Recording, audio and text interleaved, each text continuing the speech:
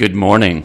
I'm the Reverend Joe Pagano, and for today's reflection, I'm going to read the conclusion of my new essay, which I've given a new title.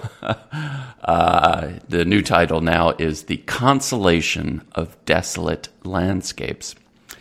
And the conclusion I've entitled Unknowing, and it describes a snowshoe that Amy and I did at Western Brook Pond last winter.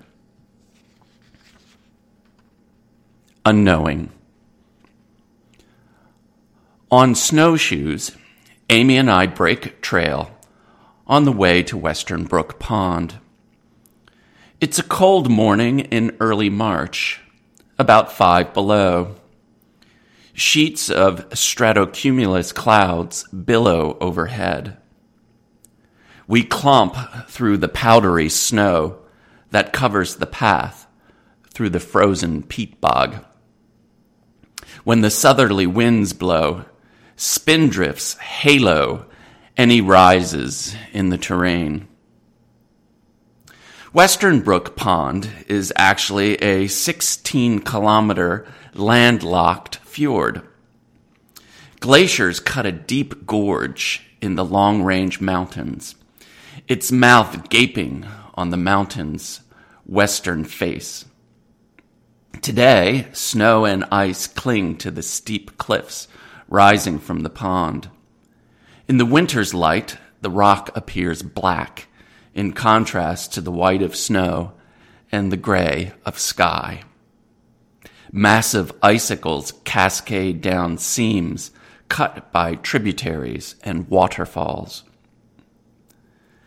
The glaciers sheared a textbook cross-section of geologic time in the massive cliffs.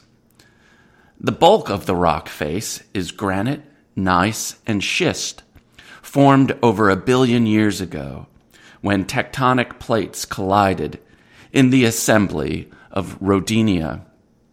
Slashing through the bedrock, however, are vertical seams of 600 million year old diabase.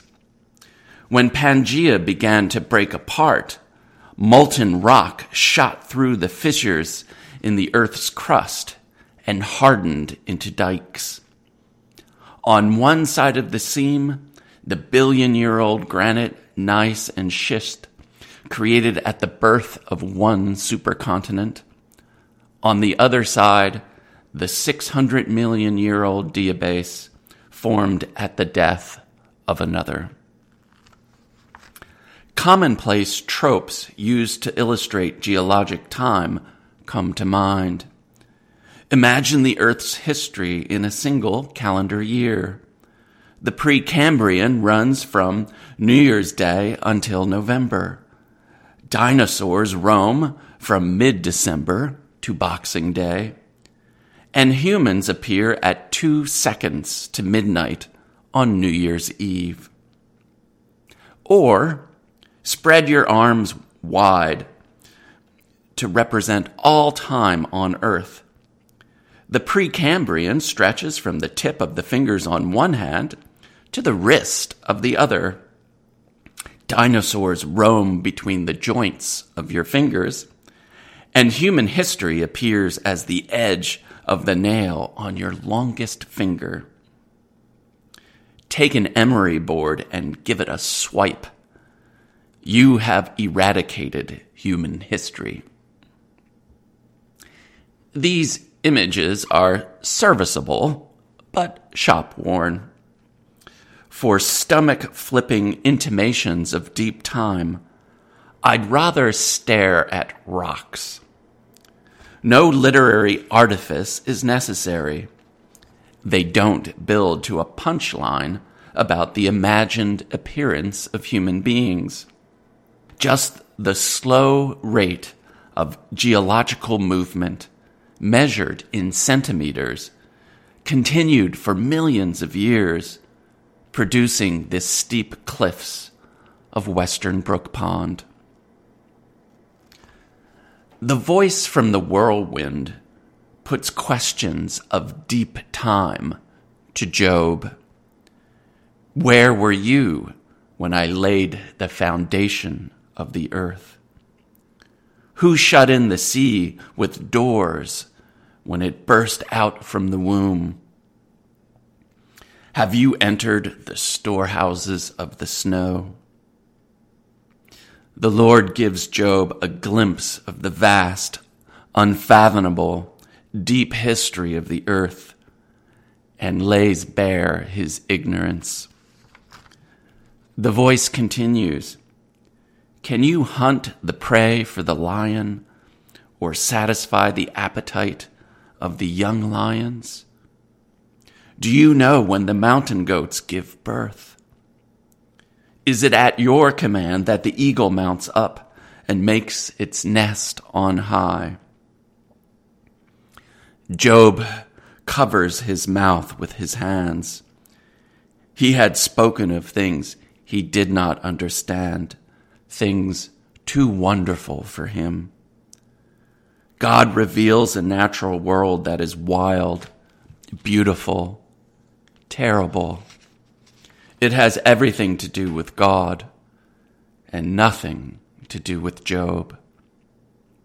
Job repents and is comforted to be dust in God's universe. We return to the trailhead by the same route. Clomping on the broken trail is easier. My mind wanders to modern paraphrases of the voice's questions. Where were you when the long-range mountains were formed? Who closed up the Iapetus Ocean? Can you hunt harp seal for the killer whale? Do you observe the calving of caribou on gross morn? Is it at your command that the bald eagle rides the thermals? The wind picks up in the mid-afternoon. Breaks in the cloud appear. Gusts kick up snow devils on the peat bog, whirling in the distance. Spindrift flows like a river over rocks in the field. A shaft of sunlight catches frozen water crystals hanging in the air. They sparkle like diamonds.